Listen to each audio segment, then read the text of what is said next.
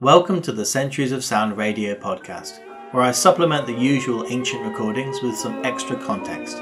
This show is about the music and events of the year 1904. It features guest presenter Liam Higgins, and it was originally broadcast on Cambridge 105 Radio in July 2019. So, I hope this radio podcast is an enjoyable listen. I will keep putting out excerpts of the full mixes every week. If you want to hear the mixes in full, then please come to the main website at centuriesofsound.com. This is not a regular podcast, and you won't find everything on this feed. You do need to come to the website, or if you enjoy my work, you could consider becoming a supporter at patreon.com/centuriesofsound. This is a subscription service where you can pay $1 per month for some extra bonus material, like this radio podcast a year earlier, and some bonus mixes, or for $5 per month you can get full downloads of the main mixes straight to your podcast app of choice, or for $20 per month I will actually make a mix for you personally. It's my supporters on Patreon who keep me going, both in terms of encouragement and financial support, so thanks to all of you, and that address again, it's patreon.com/centuriesofsound. My lords and gentlemen, Centuries of Sound. Hello and welcome to Centuries of Sound, the show where we use archive audio to travel back to a year of recorded sound. I'm James, I run centuriesofsound.com, where I make themed mixes along the same lines. And today I have with me... Liam Higgins. So, tell us something about yourself, Liam. I am a person from Cambridge, from birth, in fact. Wow, okay. I think I probably did know that somewhere stored back in the back of my mind. Eternity representing. And what kind of music do you usually listen to? Lots of different types, often as long as it's sad. Sad music? Yes. I think I might have some quite sad music for you today, in different senses of the word sad.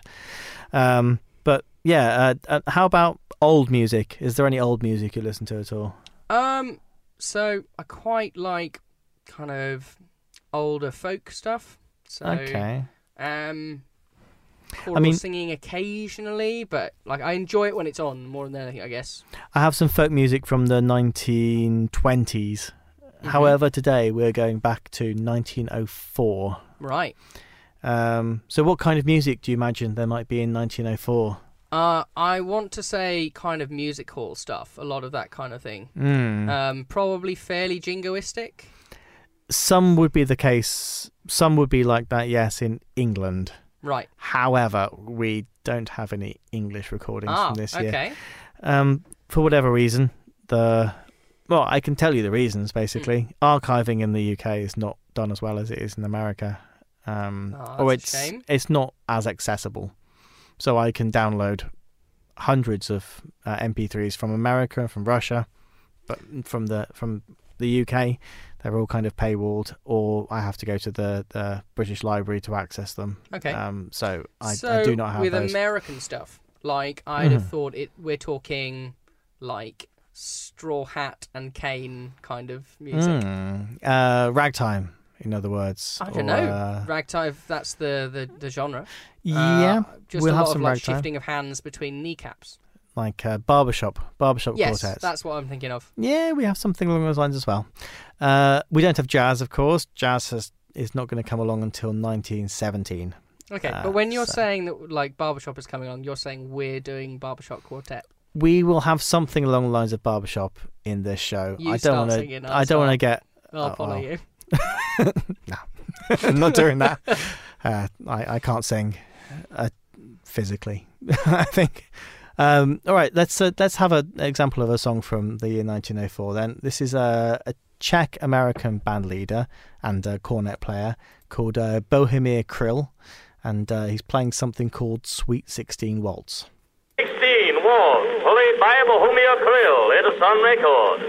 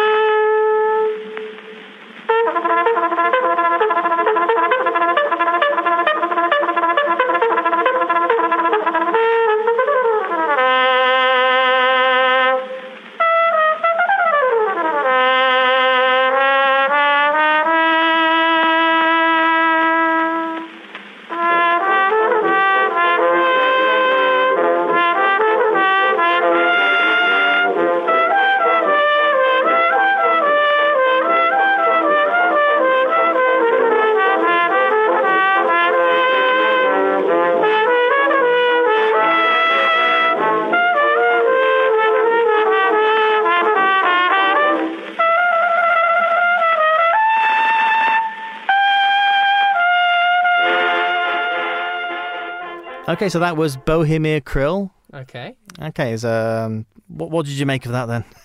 Well, I guess kind of what I would expect. Like, Really? Okay. bit of trumpet, right? Like trumpet on its own.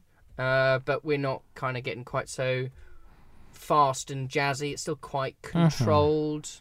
It is. A little It is. staid. I think so.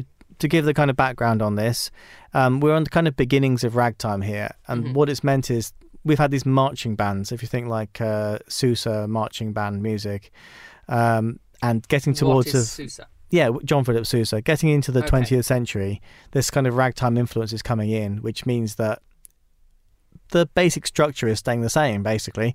But you've got soloists who are kind of like peacocking on top of it, doing these kind of like displays, showing off. At the same time, it's kind of regimented, but it's got this kind of like showing off on top of it. That's the kind of element they brought into it. Well, okay. I mean, obviously the trumpet's the top, like the kind of icing on this cake. But what are the kind of underlying instruments? I wasn't really able to identify that. It's a brass band, really. They might have some percussion instruments. There's very little you can get into a little room where they're recording this, so there's going to be like 4 or 5 people. Yeah. Okay.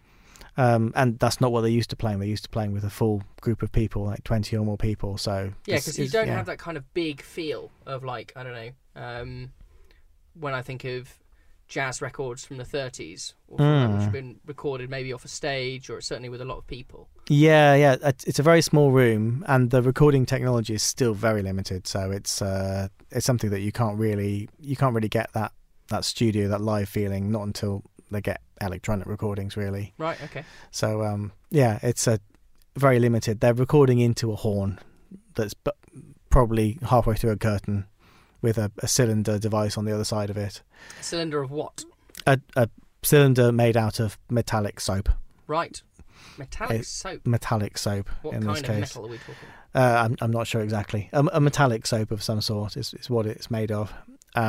Yeah, and it's engraving it directly. The sound waves are engraving it directly. There's no electricity involved here. Sure. So the sound waves are being transferred directly. And I forget this is a controversial thing, but there are people out there who think that that's better than electronic recordings. It's supposed to, because with electronic stuff, unless you have like a very low compression rate file, you will not have you lose a little bit.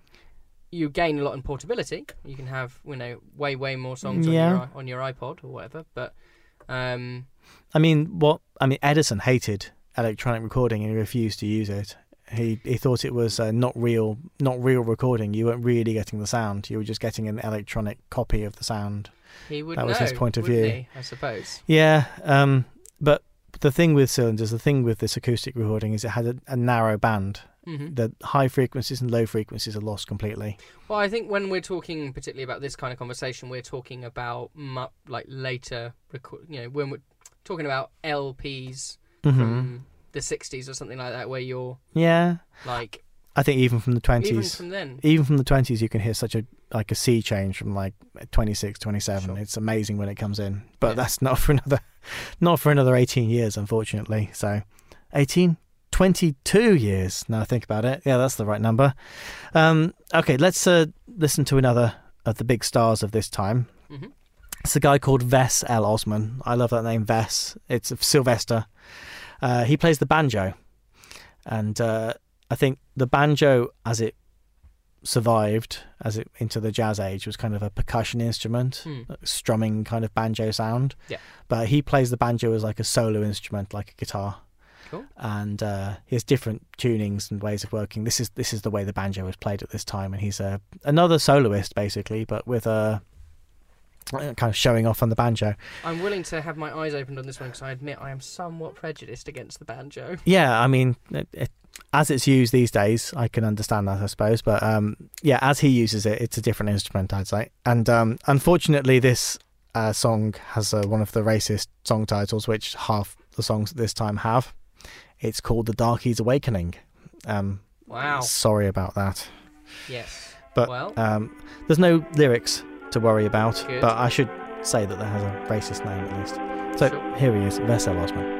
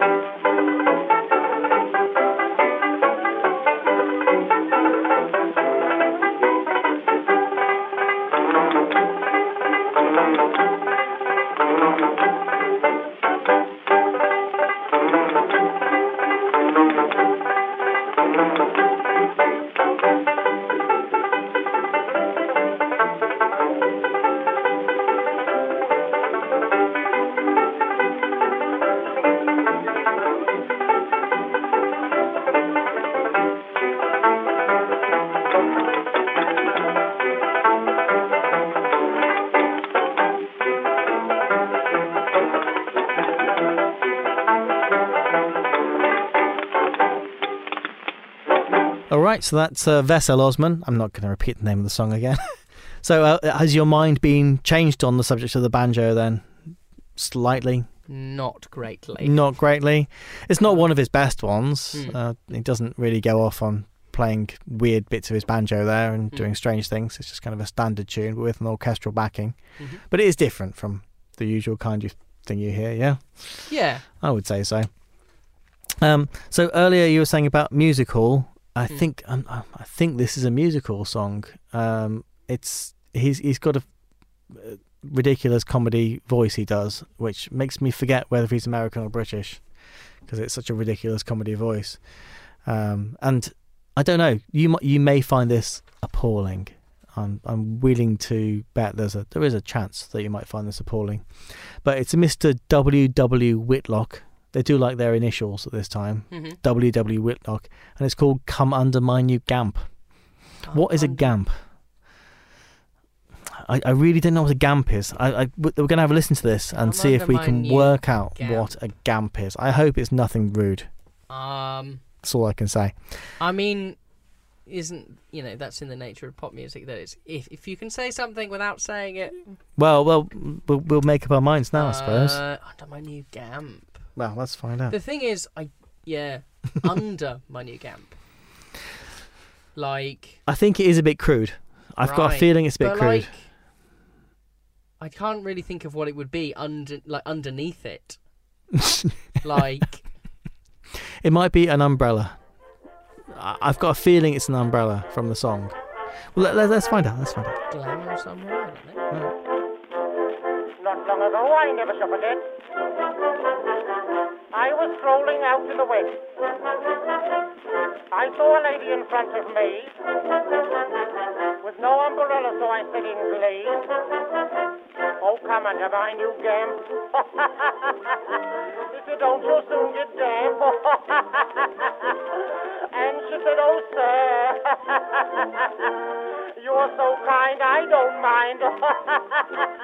She was lovely.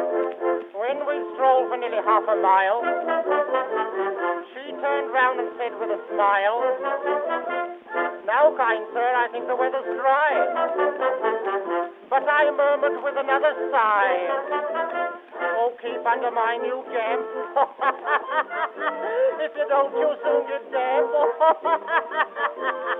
And she said, "Oh, sir,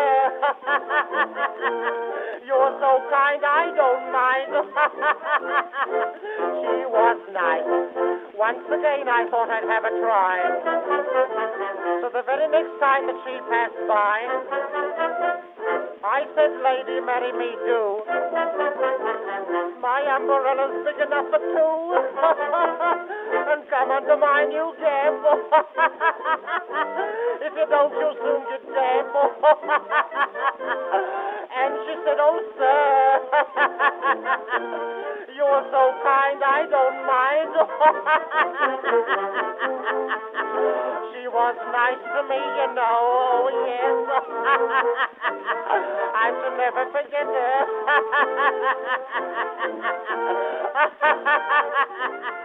Well, that's an experience, isn't it? Yeah, I mean, he does sound like he has been overdoing it on the laughing gas. There's something quite wrong there in some way. Yes. I don't know. He sounds like an ancestor of the Joker. I don't think he's deliberately trying to sound creepy. I mean, then that makes it less of an artistic achievement? Possibly. Yeah. Well, anyway, Mr. W.W. Whitlock, whoever he was. What is a gamp? Please explain. What is a gamp? I'm looking it up right now. I am still none the wiser, except it just sounds obviously quite dirty. Come under my new gamp. Good automated manufacturing process. It is not this. It's not that. This is not. Gamp meaning and definition. Let's have a look. My umbrella. British informal, an umbrella. There we go. Right. But after Mrs. Sarah Gamp, a nurse in Dickens' Martin Chuzzlewit, who carried a faded cotton umbrella. There we go. Right. But, I mean, basically what? He's saying, come into my personal space. Right. Because I want to laugh at you. I don't know what's so funny. What is he laughing about? He's like, I am going to do naughty, naughty things to this woman. This is what I'm getting from that. Music hall was quite rude, quite a lot of the time. Yeah. As we have found out It's previously. important to remember that those staid-looking people in the pictures were not actually at all, and probably drank quite a lot of gin. Well, we've just finished the naughty 90s. We're in the Edwardian summer of further naughtiness. So Yeah. sounds reasonable. Okay, we have a selection of French recordings now. Okay. For some reason, in 1904, there's loads of recordings from France. Do you speak any French? No. Non. Well, apart from non. Yeah. Non. And pamplemousse. Pamplemousse, chou-fleur. These are the words you need to know when you're in France. This is a selection of different things, so we'll be off the microphones for 10 minutes or so. Have a listen, and any French listeners, I'd really like to get some feedback on what this stuff is, because it's very interesting stuff. Some of it's very good, but I have no idea what they're talking about. Oh là là de rire, quelle fameuse bosse. D'abord tout le monde est parti à la demeure de la fiancée. Si vous saviez ce que l'on a ri quand la musique fit son entrée. Le piston faisait comme ça. Le trombone poussait toujours. La clarinette était là. Et la grosse caisse à son tour accompagnait le tambour. À la mairie, nous avions fait chacun notre petit paraphe. Alors pour avoir notre portrait, nous entrâmes chez le photographe. La mariée se mit au milieu, près de son époux qui l'enlace. Et les musiciens tout joyeux jouaient dans une pose remplie de grâce. Le piston faisait comme ça. Le trombone poussait toujours. La clarinette était là. Et la grosse caisse à son tour accompagnait le tambour. Mesdames et messieurs, voici les quelques cris d'animaux que j'ai pu retenir en faisant une visite au jardin des plantes. Voici d'abord le chien. Fais le beau, tu auras du sucre. Là, une poule qui pond des œufs pour faire des omelettes au lard.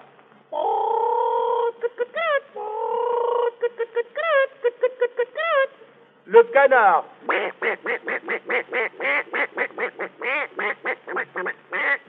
On dirait un caissier en train de manger la grenouille. Le coucou.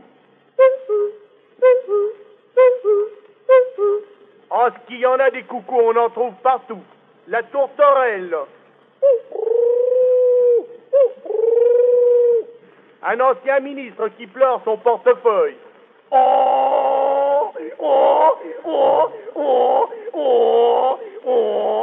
Voyons, si je fais des dettes, c'est pas pour les payer, ou alors c'est pas la peine d'en faire. Votre serviteur. Bonsoir, mademoiselle, disait le garçon à la demoiselle, sans plus de façon. Puis devant chez elle, un serment de main. Bonsoir, mademoiselle, jusqu'à demain.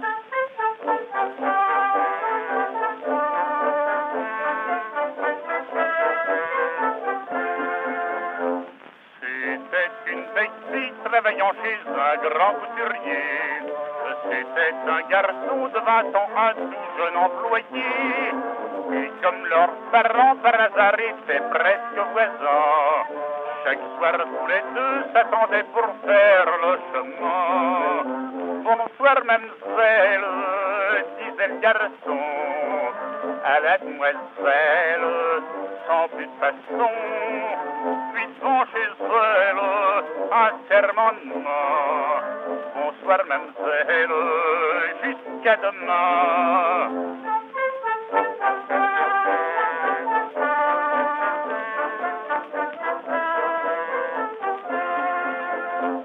Un jour, il lui dit, il y a longtemps qu'on se connaît tous les deux.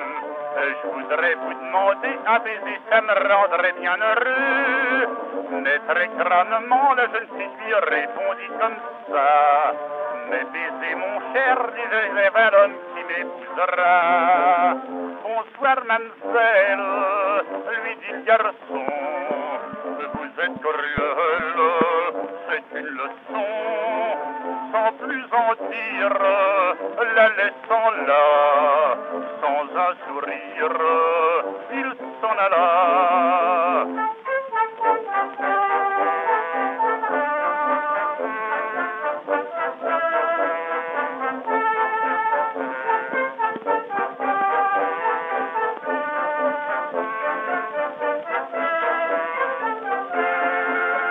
Mesdames et messieurs, je vais avoir l'honneur de vous raconter un petit monologue en anglais par moi, Fraxon, sur le record Edison. Ça s'appelle l'anglais triste. C'est très rigolo. L'année passée, je me suis marié à Manchester avec une femme très jolie, vous savez. Et au bout d'1 an de mariage, mon femme, elle est devenue très grosse. C'était le mode d'Angleterre, des très très sérieux en affaires. L'English a le reputation d'être le plus grand de nation. Ce qui fait notre succès dans le monde, ce n'est pas notre barbe blonde, ce n'est pas nos petits d'enfants, ce n'est pas nos petits dents. Non, c'est le flegme, le bon flegme britannique. Toujours flegmatique dans le hall d'Angleterre, on faisait tout pratiquement, et flegmatiquement, yes! C'était le mode en Angleterre, que les Miss soient froides comme le pierre. Elles avaient de très bons amis, mais ne faisaient pas comme à Paris. Elles se contentaient du flirtage avec beaucoup de pécotage. Si elles ne marchaient pas, les chéris, c'est pas qu'elles n'avaient pas envie, oh non. C'est le bon flegme britannique. Toujours flegmatique dans le haut d'Angleterre, on faisait son petit flottement, très flegmatiquement. Good night. Alors j'ai été chercher le médecin pour savoir ce qu'il avait. Le docteur est venu, il a expliqué à moi que le petit était dead, était mort parce qu'il avait bu trop de lait et la nourrice lui avait fait danser le jus comme ça trop longtemps. Eh bien, le docteur, il a fait l'autopsie et il a expliqué à moi que le petit salé, il avait dans son estomac 2 livres de beurre à force de remuer tout le temps.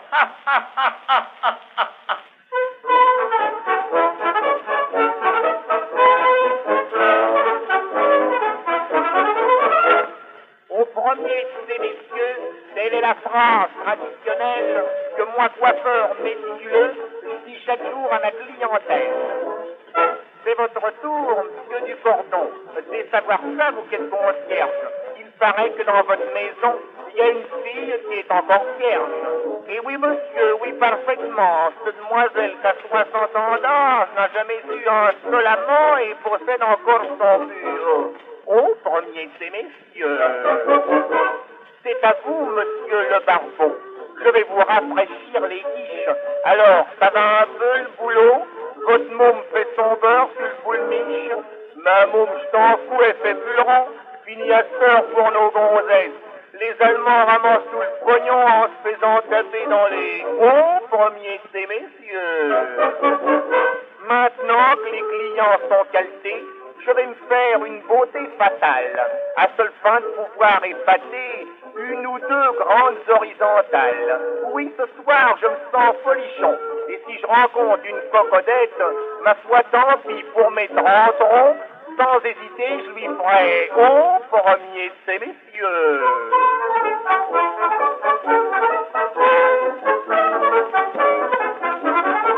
Ah, le voilà, je vais le prendre, madame.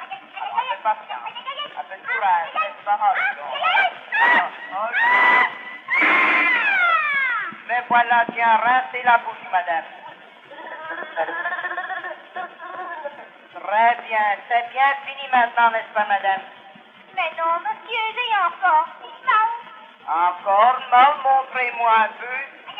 Ah, sapristi, voilà que j'ai tiré une dent contraire. Mon Dieu! Oh, j'ai une dent contraire! Oh là là là là! Oh, il ne faut pas pleurer pour cela, madame. Je vais vous enlever celle-ci aussi. Vous ne payerez pas d'un tout davantage.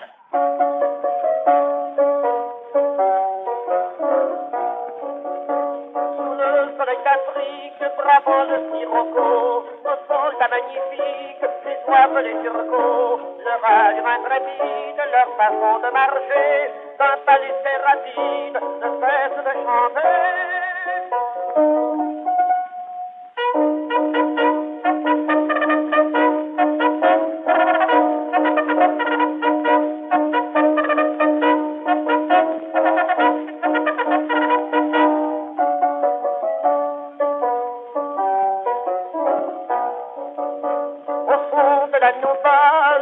Les étirent, grimpent vers la case-basse, aïouat peuvent faire plaisir. Mais si leur joie s'arrête dans les petits francos, en jouant de la baïonnette, une chanson zardico.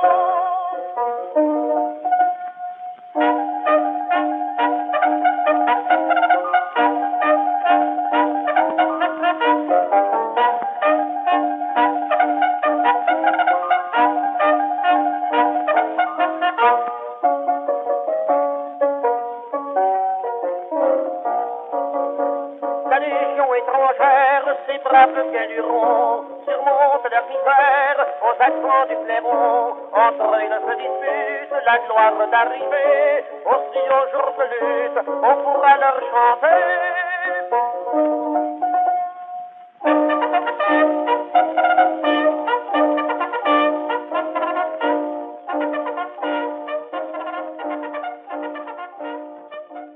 All right, that's a selection of French recordings.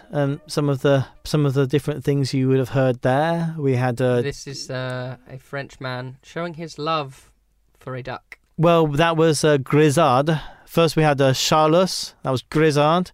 Then we had Paul Fayol, Harry Fragson, and Jean Pelleux, and Leone Willikens. That's the different people. Willikens. Two different people. Leone Willikens. Willikens. Yeah, and it does sound like Willikens from England has gone over and got a little bit above his station. Could be. There's this Harry Fragson. He does some songs in English with kind of making jokes in English and skipping back into French, franglais sort of thing. So that could be a connection right there. Up the kind of sort of middle class, self-important alley. Yeah, it's one of those alleys. Yes. Yeah. All right, so that's France. It's 1904 France. What kind of things are going on there? What I wanted to talk about on that one was very, very significant. We have just started on, it's a step along the road towards the Great War. Yeah. The greatest of all wars. That's what they thought. Yeah. Never name anything quite like that, because you're always just asking for someone to prove you a bit premature. Great Britain. So yes, apparently France and Great Britain signed the Entente Cordiale on the 8th of April, which is the agreement between France and Britain as allies against the Germans, effectively. This is the beginning of this very long slide towards probably an avoidable war, which killed a generation of British people and French people and German people. Russians as well. Yeah. So it's a grim thing on the horizon. As far as they're concerned, it's the Edwardian summer, though. Right. I mean, if you think about that in terms of that's 10 years before. What year are we talking? 1914. Yeah, it's 10 years away. So 10 years before. Not long away. Me and my pessimistic side, I start thinking about what things that are happening right now that in 10 years' time I will be going, how did I not realise? Yeah. I don't know. There seems to be a lot of it around to see already. So, yeah, quite. Yes. So, yeah, it's what kind of a year was 1904? Let's talk about it in general. What kind of things happened? We've got fires. We've got a couple of cities burnt down, I believe. Right. I mean, and we're still really talking about kind of like late British Empire as well. You know, middling to late because it's still pre-First World War. Yeah, we do.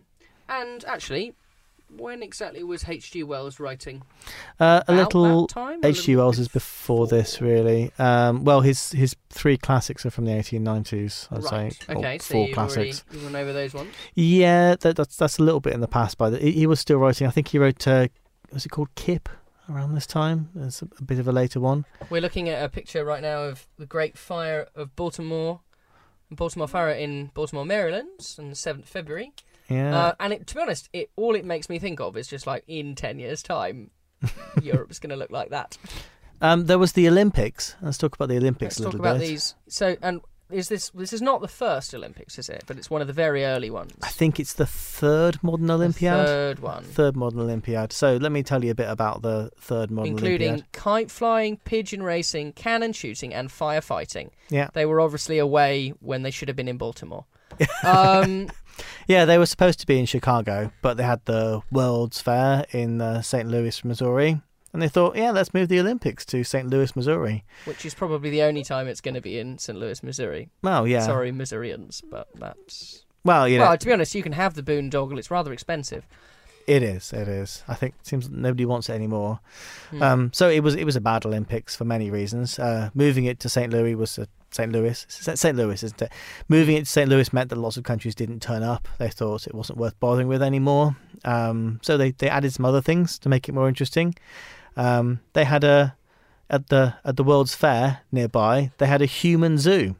And at their human zoo, some African exchange students dressed up in tribal costumes and acted out in imagining of tribal life of paying visitors. So I want to imagine this as just a nice way of supporting African people in their quest for knowledge and just getting them through the summer so they've got a bit of spending money. Yeah. I do have a bad feeling about this. Well, I mean... That's probably not acceptable these days already, but the organisers of the games decided that they would, in their own words, demonstrate that the savage has been a very much overrated man from an athletic point of view, and had these poor exchange students there competing in athletic sporting events against the best athletes in the world, and quite often losing because they weren't the best athletes in the world. Yeah. So yeah, it's a really racist time, they weren't really clear about when the events should start or finish. So quite a lot of them continue for the next 6 months, and some of the competitors there turned out to be 6 months finish the Olympics. Indeed. I mean, that is an awfully good way to put off going back to work. Just for some of them. Exactly. That's all. Most of them have gone back. It's like that song. What about still driving. Our poor African friends? Did they have to put off for a semester? I think it was just a job for them, probably. Right. For that time, anyway. Well, I mean, if it went on for 6 months, that would still be, better money. We had quite a few competitors turned out to be imposters, including the boxing champion Carol Burton. Wasn't really him.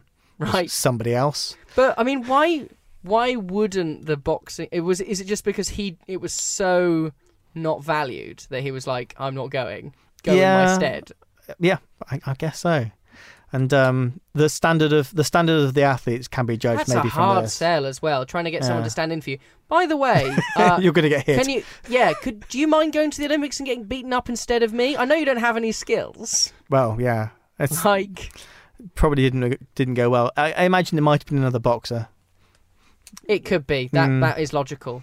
And there's a guy called George Azer, and he got 3 gold medals in gymnastics, even though he had a wooden leg. I'm surprised he wasn't called Smith. Yeah. Indeed. But the best thing, let's have the best thing in the Olympics, was the marathon, which is a legendary marathon in Olympic history. And I have to quote from from a website I found here called it's the Smithsonian Magazine, so not an obscure website. Credible, yeah. So here we go. William Garcia of California nearly became the first fatality of an Olympic marathon when he collapsed on the side of the road and was hospitalized with hemorrhaging. The dust had coated his esophagus and ripped his stomach lining. Oof. Had he gone unaided an hour longer, he might have bled to death. John London suffered a bout of vomiting and gave up. Len Tao, one of the South African participants, was chased a mile off course by wild dogs. At the 9-mile mark, cramps plagued Laws, who decided to hitch a ride in one of the accompanying cars. Oh, I think I have heard of that one. Waving at spectators and fellow runners as he passed. Hicks came under the care of a 2-man support crew at the 10-mile mark, and he begged them for a drink, but they refused. Instead, they had another idea. They sponged out his mouth with warm distilled water. Then 7 miles from the finish, his handlers decided to start feeding him a concoction of strychnine and egg whites. What? Yep.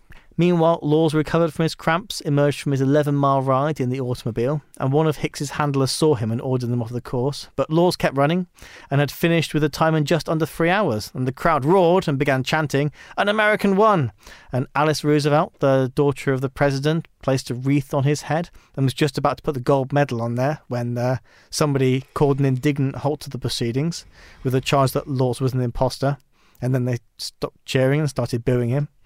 And Laws smiled and claimed that he'd never intended to accept the honour. He finished just for the sake of a joke. Hicks's trainers gave him another dose of strychnine and egg whites, this time with some brandy to wash it down, and he began hallucinating, believing that the finish line was still 20 miles away. In the last mile, he begged for something to eat. Then he begged to lie down. He was given more brandy but refused tea. His trainers carried him over the line. That is a responsible training crew. You're not allowed any tea, but you can have some brandy. And strychnine. And strychnine. What are the effects of strychnine? I've only really known of it as like a poison. It's a poison, isn't it? Yeah. And they held him aloft while his feet moved back and forth on the ground, and they declared him the winner. Right. He was the winner. I think he deserved the medal. If that's winning, I don't want to. He got most of the way there, at least. Got into the arena, at least. Yeah, the poor man. That was a bad Olympics. Yeah. And I mean, other ones are better. Sure.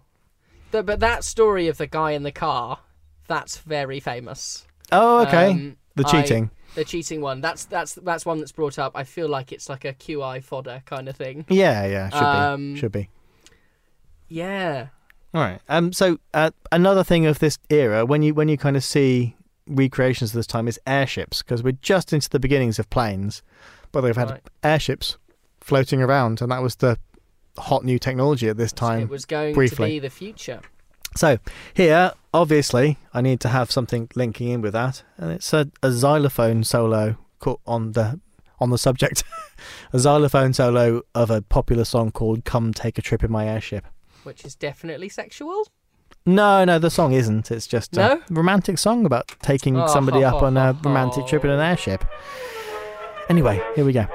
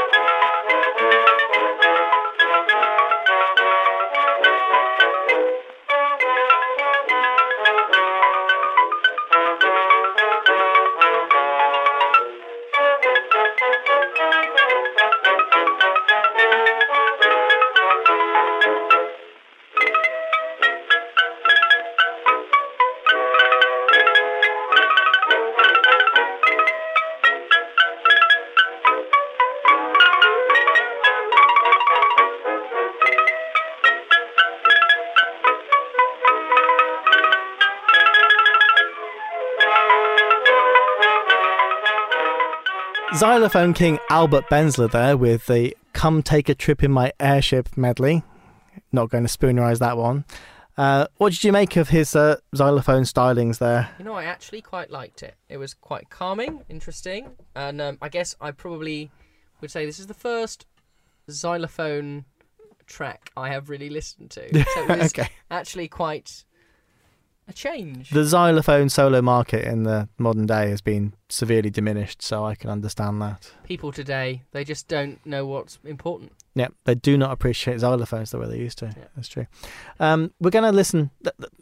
Let's just have a listen now to a guy called Alessandro Moreschi. Have you heard of Alessandro Moreschi before? I have not. I'm going to chance my arm and say that he is Italian. He is Italian. American Italian? No, Italian, proper Italian. And I want to tell you about him first, perhaps. He was a kind of singer that we don't have anymore. In fact, he is the only recorded example of this kind of opera singer. Castrati. Exactly, yeah. Right. This is a castrati. This is the last castrati. He was called. Goodness. There was a film about his life called The Last Castrati. Although I do like the conspiracy theory that that's what happened to Michael Jackson. Yeah, the documentary I've seen recently doesn't agree with that though. He was the last castrati. Well, there probably was one or two others. He was the last working one, and he recorded this in the Vatican. This is his version of Ave Maria, and people who listen to opera, which doesn't include me, when they listen to his voice, they don't like it. It's they say it's disappointing to hear it. But I think the problem is they're not listening to a lot of opera from this time. And believe you me, I've listened to a lot from this time. Expectations of what an art form is change. I think the way the style of singing has changed. Basically, because of Caruso, people started imitating Caruso's style, and he's coming along at the same time. And then, people forgot that the style was different before. Who is Caruso? Enrico Caruso is the first megastar of recording, and he was an opera singer.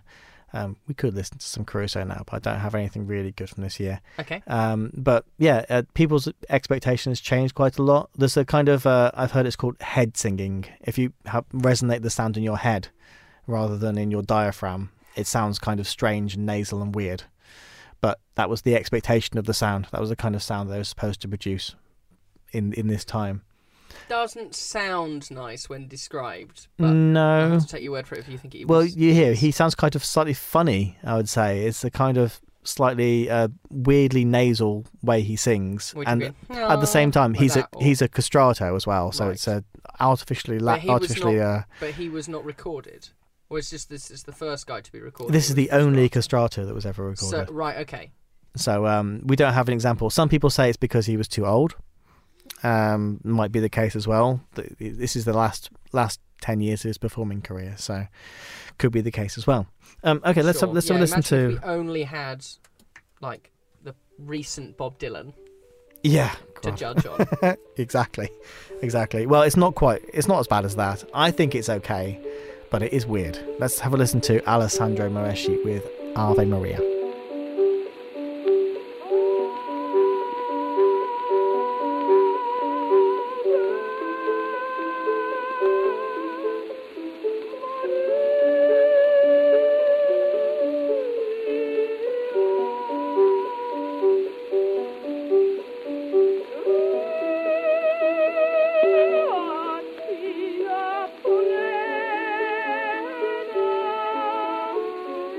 Oh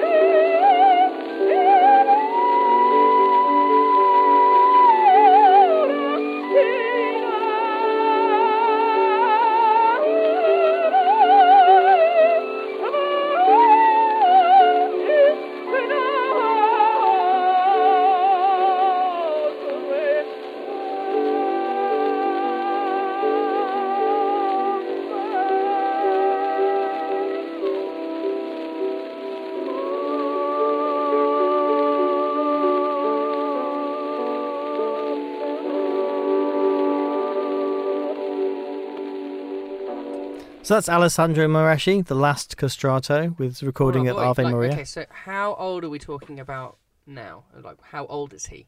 50 or so. Right, because that is, for me, the strangest thing, is listening to what does definitely sound like a young boy, or maybe even like a woman, possibly. But knowing that this is a fully grown man who has been mutilated. Well, yeah, that's what it comes down to, isn't it? I mean, I think it was one of those things. It had been illegal for a long time, and the parents would make up stories about accidents happening and things like that. But it was done, and it was bad, of course. Yeah, no, I mean, the history of doing that to men is actually very long. It goes all the way back to, I think, Babylonian times, because it was something that you could do to bulls quite easily. Okay. As a way of making them more docile. There's a lot in ancient China as well. It was for things like singing, but also eunuch soldiers, because that meant there was no possibility that they could father children upon your queen. You could be certain that they were your kids. Yeah. I like to think about in that situation is ancient Babylonian soldiers who also had great choral abilities. Well, maybe they did. Yeah, maybe they did. Yeah, that's something, maybe an aspect that hasn't been considered that much. Right. We don't have any ancient Babylonian music to play. There were a couple of moments in that where I felt, that is quite piercing. And other times where it was like, that's also enjoyable. There's kind of a stage melodrama that was put into opera at this time as well, which is they kind of was stripped out by recordings being circulated. So there's that kind of element as well, perhaps. Okay, so let's have a listen to some more opera. Are you a fan of opera? Be honest here. To be frank, I can't say I am. I would say I'm not basing that on a great deal of experience. Yeah, but from what I have seen, it does not really attract me. I've got nothing in theory against opera, but I've listened to a lot of not very good opera as part of this project. This Russian Records website has so many landfill opera cylinders that are difficult to get through. I don't want to judge it on that. They're very poor recordings as well. Okay. But I'm still not really an opera fan, even after hearing lots of quite good opera. Afraid not. All right, let's have a listen to another bit of opera anyway. This is Isabel J, and it's an operetta technically. It's not. Okay, it's J-A-Y. J-A-Y. I was thinking that's a very modern name. Not Jessie J. No, I mean it could be her.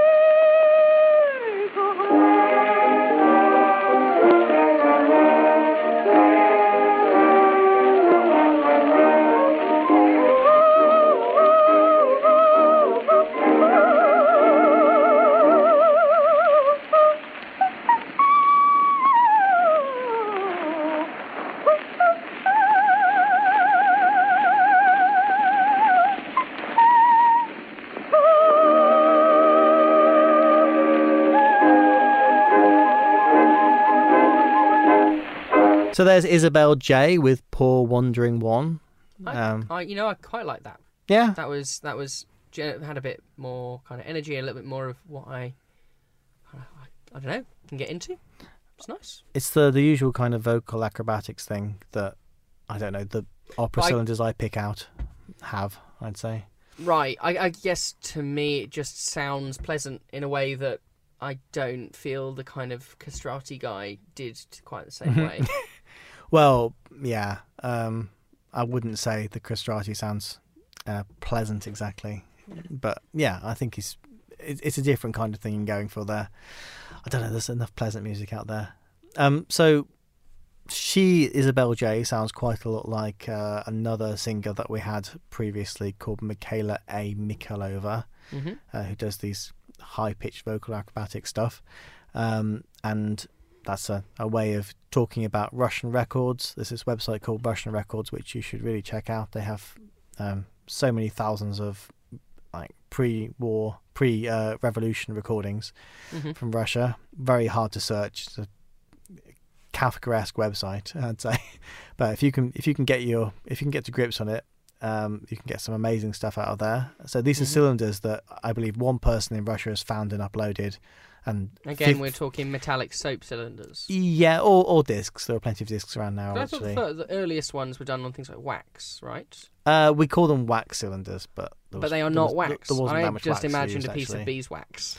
Yeah, they weren't really wax at any point, really. There were a few made of wax originally, but not many. So yeah, here's another recording I found on this Russian Records website, and this is the Gypsy Choir of VV Panina. Okay. With Sasha Grisha.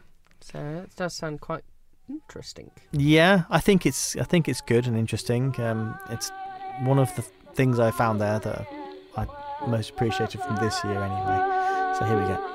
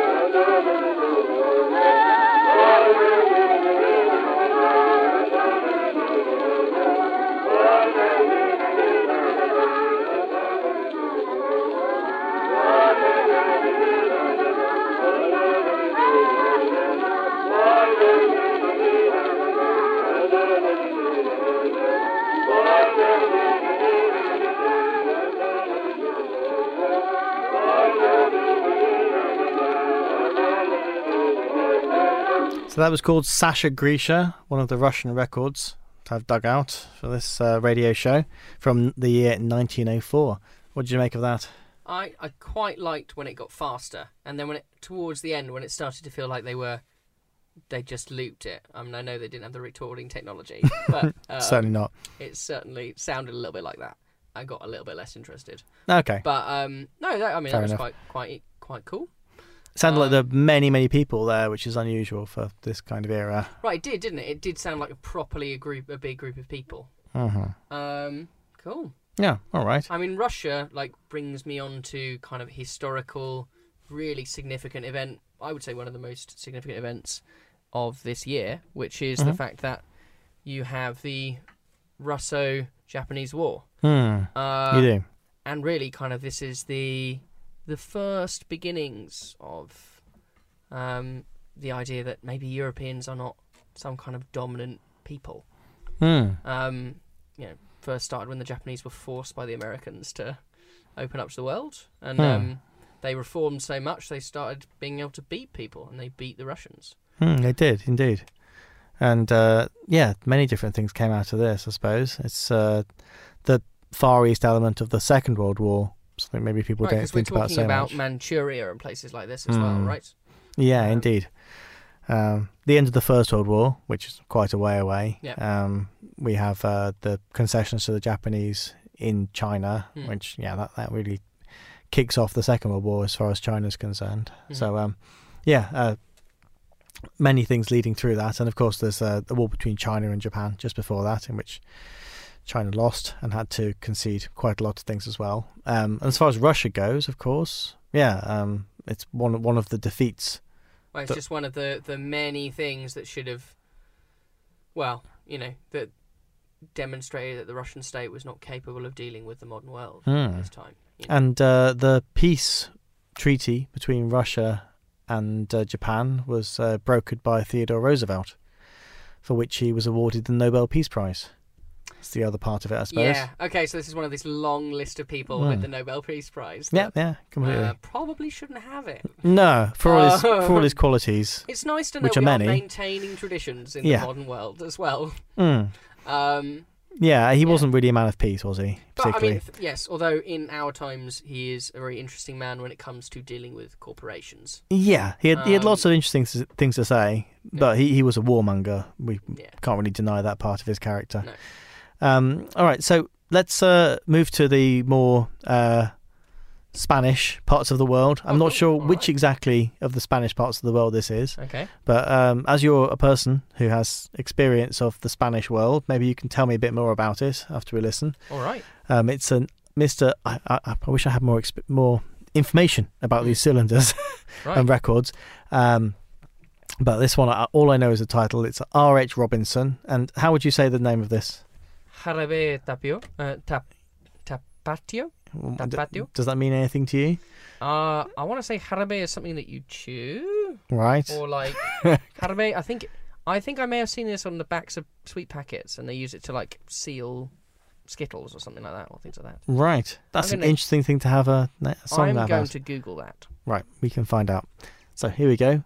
How do you say it? Jarabe Tapatio? I really don't know this one. Main thing is Jarabe Tapatio, por Rafael Herrera Robinson, fonograma Edison.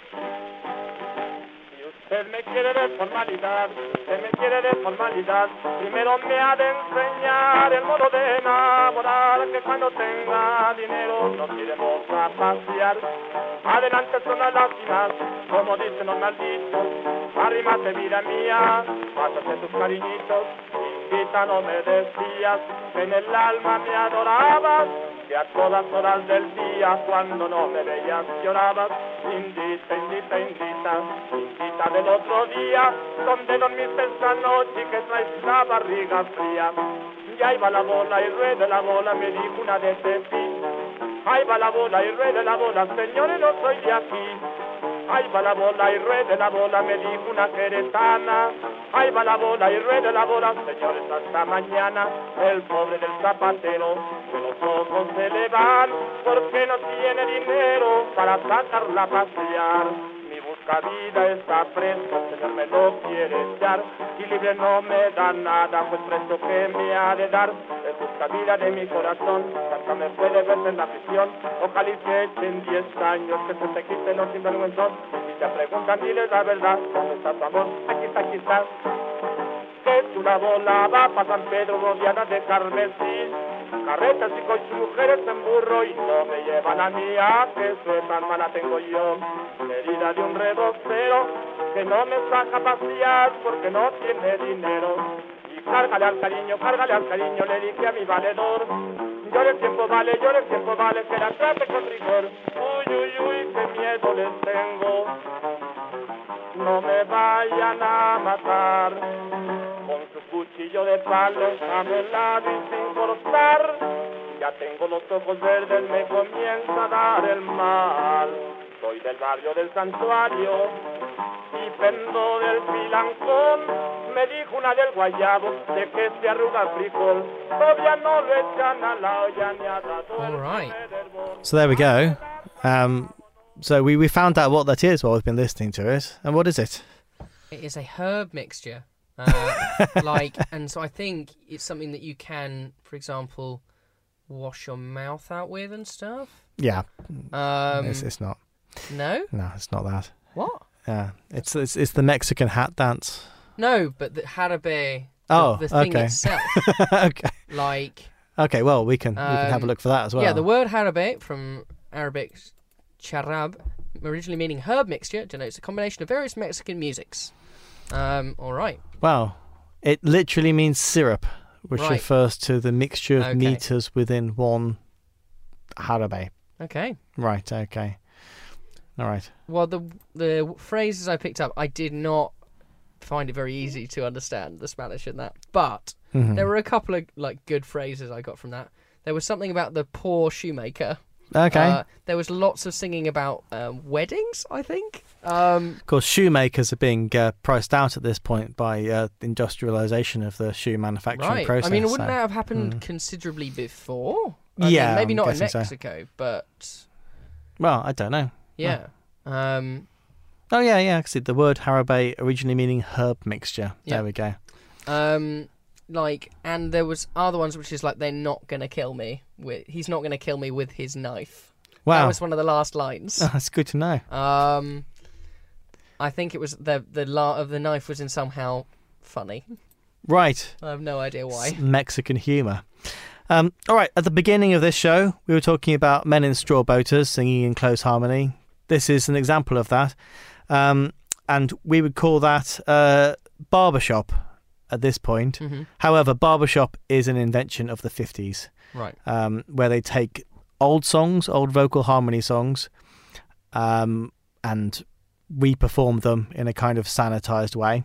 Right, so that is properly like white men music. Yeah. What they're sanitizing, interestingly enough, it's two different things. They're sanitizing the black performers Right. on one hand, and on the other hand, they're sanitizing the racist white performers. They're taking all the that songs. is somewhat better. I Well- mean, I'll take the second part. Well, it's a bit of one, a bit of the other. Right. What they're doing with the racist white songs is they're taking out the racist bits Hmm. or the racist names, and continuing to perform them. So it's kind of a censoring of history in that sense. Yeah, okay. So anyway, you would call this barbershop now, Mhm. but at the time they're just calling it a vocal group. Yeah, and it's the Edison Male Quartet. Anything with Edison in the title, it's the guys they had hanging around their recording studio in New York, and it's called Breeze of the Night.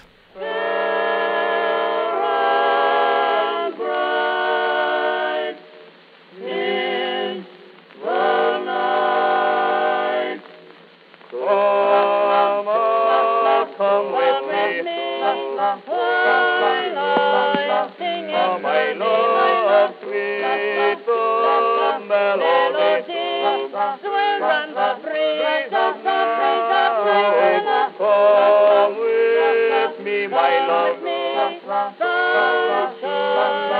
As a shining eye, I'm waiting, my love. Haste and come to me. In the middle of the water, every little star is brightly gleaming, while my love is dreaming, and the moon is beaming, and the merry, merry carol of the happy sailors feels upon the air tonight. In my booty where on the sparkling wavelets, gently we roll up, watch upon the waves, on the ripple of the waters roll.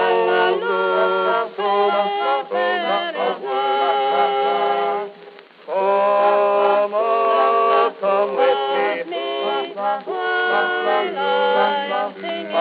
love, sweet the melody, dwells on the breeze of the night. Come with me, my love, sunshine over the shining eye. I'm waiting, my love.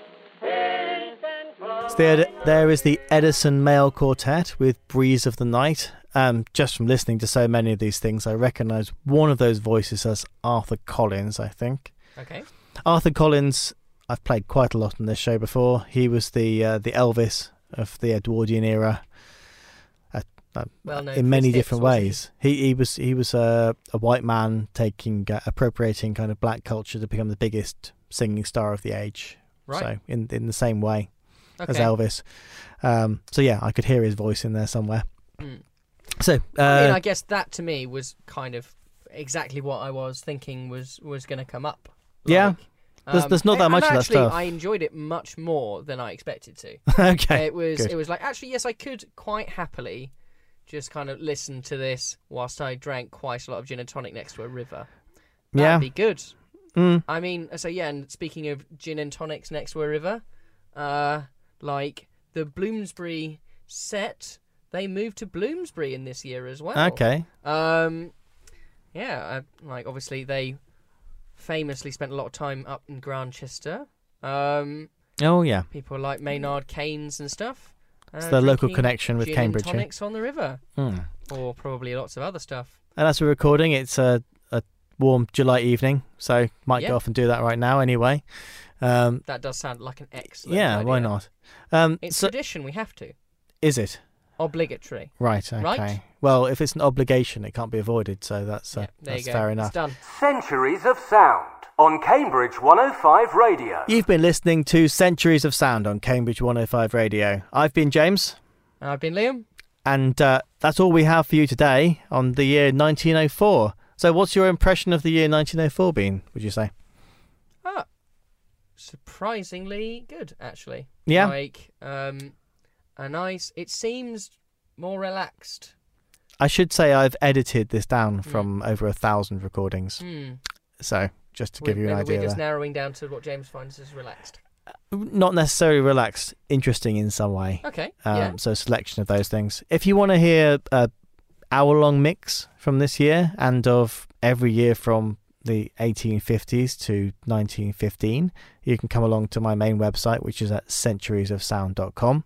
You can email me at james@centuriesofsound.com, or you can go to my Twitter or Facebook or Instagram or all of those things if you just search for Centuries of Sound, or on Apple Podcasts. I'm on there as well. Yeah, otherwise, thank you for listening tonight, and we're going to play out with the Albert Sandler Trio. It's not the Adam Sandler Trio. It's Albert Sandler Trio. That would not be a good ending. And it's called the Kashmiri Song. It sounds like a bit of a classical music they've put together themselves rather than... for Indian love lyrics. I mean, Kashmiri Song for Indian love lyrics. That's the full title. The thing you need to know about Kashmir is that it was this incredibly, well, it still is, a very incredibly beautiful place, and where people used to go on holiday. You know, all the wealthy, bit like Shimla, I think. The Beatles went and had a boat up there. Yeah. So it was not the same view we have of it now. Right, no, I mean, because it just hadn't happened yet. It was this probably fairly idyllic place. Okay. Yeah. Good. Well, let us play it with that then. It's a nice bit of relaxing classical music to finish off with. Here we go.